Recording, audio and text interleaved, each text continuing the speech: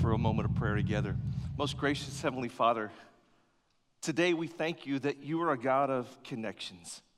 That, Father, when we weren't even considering connecting with you, you chased after us and you called us to be your own, to be your children. And so now as we open your word, Heavenly Father, connect with us in a fresh and a dynamic way in our hearts and minds, that we would become more like Jesus. And it's in his name that we pray. Amen. Today, we are continuing a series called Launch. As on January 1st, a few weeks ago, we embarked on another elliptical journey around the sun on this planet Earth. We're on a journey around the sun. Every day, we travel over 1.6 million miles, hurling through space at 67,000 miles an hour. Already, since the ball dropped in Times Square a few weeks ago, we've gone over 30 million miles. And as we look at 2020 ahead of us, it's going to be a year with some good times, and there's going to be some hard times. There's going to be some challenges, and there's going to be some triumphs. But what we've learned is that God has an extraordinary plan for you this year. How are you gonna spend your time this year? Are you gonna just fly around and look back with regret? Are you gonna say, God, I wanna be a part of your extraordinary things this year? God also wants us to see how vast and how big he is, and that there is nothing that we are facing, no challenge in our life that he can't handle. And so then today, in the next few moments, I want us to look at a message that I've entitled, Who's in Your Crew? Who's in your crew? Think about it for a moment. If you were to go to space, you couldn't get there alone.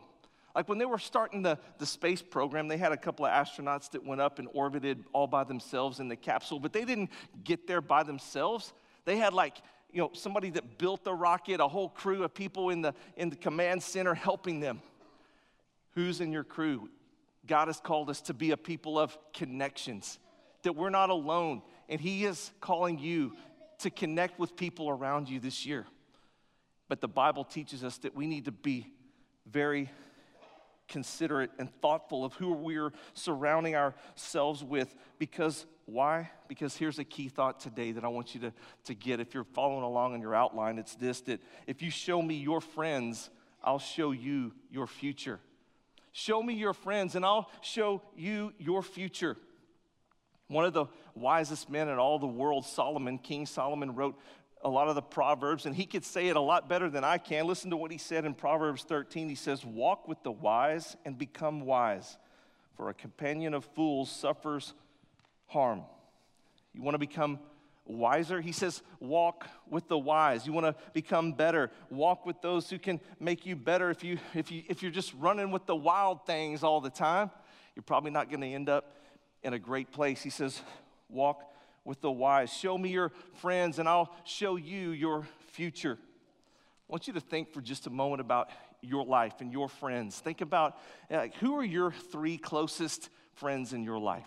Like your best friends. If you had to just jot it down for a moment, think about it and you picture those people in your mind.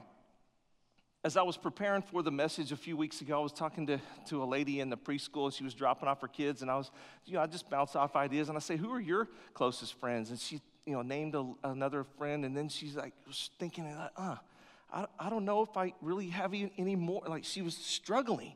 And here's what we find, this phenomenon that we live in today in this culture that we're in, is that people, it appears that they have a lot of connections and a lot of friends. Like, think about social media for a second. You got Facebook, you got Snap, you got Instagram, I got like 800 friends, I got 1,000 friends. You know what, like I might see your life on Facebook or you see mine, I go, man, like, hey, congratulations, you ran like a 5K last weekend, that's awesome. Or maybe you post this and I know you went to the gym and you saw this guy. Like guessing he doesn't come to the gym often. Like what? Does he even know how to use the equipment? Like what's going on? I see you and we laugh. But do I really know your life? And have I connected with you? And so sociologists are telling us that there's a new kind of poverty that we're seeing in the world. Let's look at poverty for a second. There's basically experts teach that there's three kinds of poverty, and the first one is material poverty. If you've been on a mission trip or you've gone to an emerging country or third world country, you see a lot of poverty like Haiti or something like that. But if you say like, you know what, I'm so broke, I can't even afford Star Wars movie tickets and a popcorn and that big thing of milk does. Man, I'm in poverty. Like, no, that's not poverty. You know, that's first world kind of problems. There's like real poverty out there. And then the second kind is called spiritual poverty. Some people here, even in this community, have a lot of material things, but they still have a gnawing emptiness and a void inside their life. They have no connection with their Creator, and they have no spiritual relationship with their Savior, and they're longing for spiritual peace in their life, a spiritual poverty. The last one is this, a relational poverty. Relational, you might have a lot of stuff, and you might even have a relationship with Jesus Christ, but maybe you're disconnected and have no friends, and there's an epidemic of loneliness going on right now in our country. A couple of years ago, our Surgeon General submitted an article to the Harvard Business Review, and he said there's an epidemic of what he called disconnectedness, social disconnectedness in our society, where people are longing for friendships and connections. When I was growing up in our youth group at church, I went to a church over across town in North Richland Hills, and we would do vacation Bible school there, and then our youth would take vacation Bible school down to the valley of Texas, down to Weslaco, Texas. It's down near the border, and you can almost see into Mexico over there. And we would do VBS for these kids in this town. And man, we'd set it up, and they would come. And I remember these kids would come, and a lot of them had tattered, like dirty-looking clothes, and some of them didn't have the shoes, and they just came to get the juice boxes and the cookies. But they would show up, and they would play, and they would run around, and they had a gleam in their eyes. And then the ladies at the church would get in the kitchen to make us all food, and we would watch them, and they would be just so happy and interacting, and they just had this joy in their lives. And we had come from this suburban up here, and we were like, how? They don't have anything, but look how happy they are. They had relational richness. They were depending upon each other. They were encouraging one another. They might not have had it all in material things, but they had relational richness, and that's what your Heavenly Father wants for you today. He doesn't want you to be in a drought in your life or impoverished, but He wants you to be rich with meaningful relationships. God wants you to know this truth today, that you might be one friend away from changing the course of your life. Like, wait a second, that's a bold thing to say. How can you say that?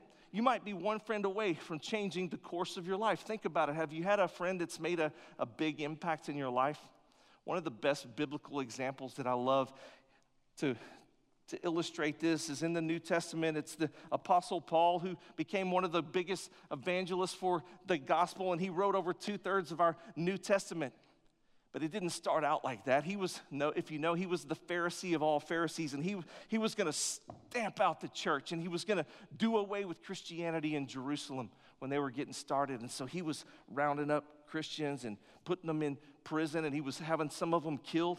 He was actually on his way up to Syria, up to Damascus, when Jesus confronted him on this road and said, "Saul, why are you persecuting me?" And he confronted him. Saul had a transformational moment right there with Jesus, where Jesus changed his life, and he called him into a relationship with him. And then Saul, he wanted to become an ambassador to tell this message. But imagine the Jews back here in Jerusalem, the Christians, they were like, wait a second, no way. Like, this guy, it's a ploy, it's a trick. He doesn't really want to do this. He's trying to trap us. But then he had one friend, Paul, that stood up and went to bat for him in this story.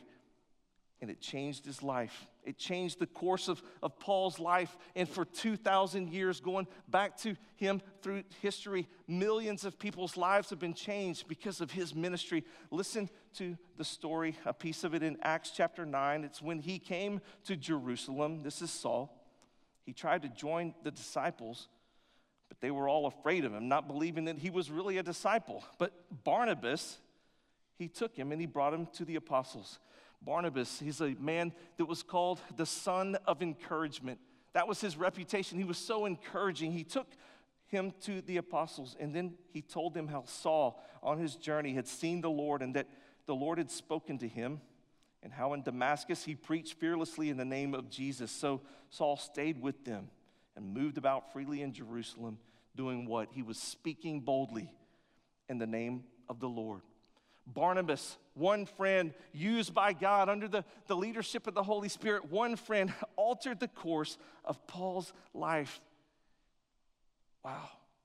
I want to say to somebody in this room today or somebody listening online, you might just be one friend away from God changing the course of your life. How is that? Here's the truth principle today. If you're taking notes on your outline, is that the right people influence us to do the right things so that we can live according to God's right purpose.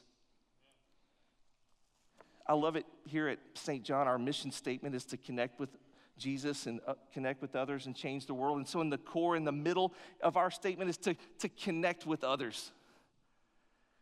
About 11 years ago when I was here in Mansfield, this building was being constructed. And if you were here, maybe you saw that here's the beams and the steel of this facility we're in now and the foundation. And I would call Bill Dash up. He was the senior pastor at the time, and I'd stop by, and he was so excited about this building. I go to his office. He goes, "Let's go walk around, man. Here, put this hard hat on. Let's go." And so we come over here, and like, man, it was incredible to watch the progress. But over here, I saw like a stack of sheetrock. And right here, I might see a stack of ducting, and over here, a bunch of stack of pipes. And what I saw, it dawned on me, like, all these materials, these supplies were in the building, but they were not yet connected to the building. They were in it, but not yet of it. And so my challenge and call to you is today, maybe you're here at St. John and you've been in the building, you've been up here, but you're not yet connected to the family. And today God is calling you to link your life with this family of faith. He's calling you to go deeper and to get into connections and relationships, because the right people influence us to do the right things so we can live according to God's right purpose. When I was growing up, I was a kind of a geeky, like, music student, a piano student. I was taking lessons there. That was me, like, I was about 15 years old. And I went to church, and I was so shy. And my minister of music there had heard me play piano. He's like, "Would you play an offertory, like, one Sunday?" And I'm like, "Oh, okay." So I did. He's like, "Man, that was great." He goes, "Would you play another time?" And I was like, "Oh." And I slowly started. He was encouraging me. He's like, "Man, you can do this. God's using you." And like, we started a little youth praise band, and I played keyboard, and I was starting to get experience, and it was incredible. And so I was like, man, and when my senior year, I went to youth camp, and I was trying to pray about my future, and I felt the Spirit of God saying, "I want you to take music and go into ministry and do it in the church." And I was confused, and how am I going to make a living doing this? Like, well, and I went to my minister of music there, Paul Pascal, and he was probably in his mid-50s, and he said, "Man, I want to share a verse with you, Proverbs 3, 5, and 6, and he says, 'Trust in the Lord with all your heart. Lean not on your own understanding, but in all your ways acknowledge him, and he will make your path straight.'" And he began to pray with me and encourage me, and he made an impact in my life, and now he's in heaven. But I know someday when I see him again, we're going to see people that he impacted all over the world that are in ministry and churches as pastors and music people. And here was one man who had an influence in my life. And so God is saying, how are you influencing somebody? He's calling you to make a difference, to be that person to somebody else and make an impact in their lives. Today, as we move ahead in this message, I want to show you that there is 3 kinds of friends that every person needs. There's 3 kinds of friends that every one of us in this room needs, and we're going to look at the life in the Old Testament of King David, but even before he became king. We're going to see that he had 3 kinds of friends that we need. And the first one he had was Samuel. Samuel is a friend who makes you better. Samuel is a friend who makes you better. Everybody needs a friend that'll make you better. And so here's the context of the story. So Samuel is this priest in the Old Testament, and God said, "You need to go anoint a new king over Israel. So go to the house of Jesse." Jesse has 7 sons. He has 7 boys. So Samuel shows up. He sees the first one, the oldest, the tallest, and he goes, "This is the man." And like, God said, "No." So they bring in number 2, and like, "Man, this guy is it." And like, God said, "No." And they go down the line, and they get to number 7, the runt. He's this David out in the pastures, a shepherd boy. They bring him in, and listen to what the scripture says in 1 Samuel 16. So he, Samuel, sent for him, David, and had him brought in. He was glowing with health, and he had a fine appearance and handsome features. Then the Lord said, "Rise and anoint him. This is the one." So Samuel took the horn of oil and anointed him in the presence of his brothers. And from that day on, the Spirit of the Lord came powerfully upon David. Samuel, here was a man that went against convention and went against what people think. And he passed over all these other people. Why? Because the Bible says that man sees as the outward appearance of someone, but God doesn't see that way. He sees what? The heart. And he saw a heart in David, a heart that was a man after God's own heart. And Samuel, followed God's wisdom, and he looked at someone who might have been overlooking, somebody that might have been forgotten. And he says, I'm going to follow God, and I'm going to do something in your life. Have you ever felt like that you've been insignificant and just looked over, and God says, today I love you, and I want to make your life better. We all need friends that can make us better. If you want to be a better parent, how about you find some people who are getting it right, and you go, man, what are you doing? Give me some advice. If you want to become wiser, and you hang with these people that can make your life better. The second friend that David had was Jonathan. And Jonathan is a friend who helps you find spiritual strength. Here's the context of how David and Jonathan's lives fit together. You had in Saul, King Saul of the Old Testament. This isn't the one we were talking about earlier. Here's King Saul. And the Bible says the Spirit of God had come off of him and now it was on David. But Saul had a son named Jonathan, and this Jonathan and David were like best friends. But Saul was irritated with David, and he was jealous of all of his success, and he said, I'm going to kill David. I'm going to take him out. And so all of the forces of the king's command and everything goes to chase after David to kill him. And look what happens in Scripture with Jonathan. In 1 Samuel 23, it says, while David was at Horesh in the desert of Ziph, he learned that Saul had come out to take his life. And Saul's son Jonathan went to David at Horesh and helped him find strength in God. Wow, here's one friend helping another friend find the strength of the Lord. Wow, this is one of my favorite passages. Think about it. That he was helping him find strength in the moment when he was so distraught and his life was being sought after. Do you have a friend that comes to you when you're down, that can help lift you up spiritually? How about when you're hurting? There's that person that comes and it just brings the presence of God to you to help you. How about when you don't know what to do and you have that friend that comes and gives you godly advice and pours wisdom into you and says, I'm not going to just pray for you, but I'm going to pray with you. And when you're around this person, man, you're becoming more conformed to the image of Christ just because of their presence in your life spiritually. And in turn, then, you and I become that to someone else, and we keep the cycle going. Do you have somebody in your life who lifts you up spiritually? The last friend that he had was Nathan. Nathan is the friend who will tell you the truth. If you know the story of David, you know that there was a chapter in his life that was very dark, and there was a time when he needed a friend that would come and confront him and speak the truth to him.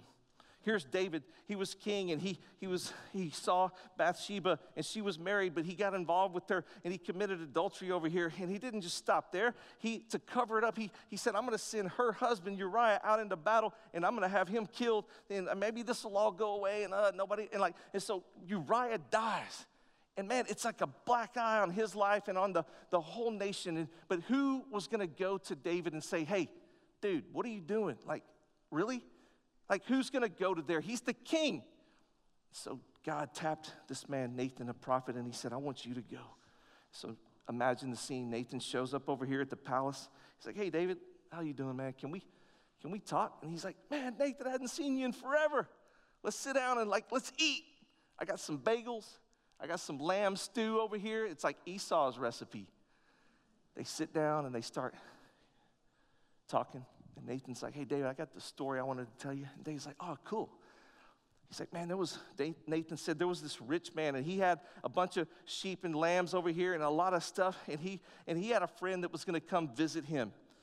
And then there was like a poor family over here, this other man, and they had a little lamb that it was like their pet. They loved this lamb. It slept with them, ate with them, and it was just their only. But the rich man, when his friend was coming to visit, he didn't take one of his own lambs and slaughter it. He went and got this guy's lamb, and he took it away, and he slaughtered it, and they ate it. And he's like, David was incensed. He was like, are you kidding me? Like, who would do this? He was angry. And right then, Nathan looked at him, and in the Hebrew, he said, Ata ish. Ata ish. You are the man. David, you are the man. And right there in that moment, the Holy Spirit crashed into David's mind and his heart, and it wrecked him. And instead of David standing up in defiance and saying, no, I didn't do that, he fell on his knees and he ripped his clothing, and in repentance he said, you're right. And he got on his knees and he said, God, create in me a clean heart and renew a right spirit within me. Restore the joy of my salvation, God.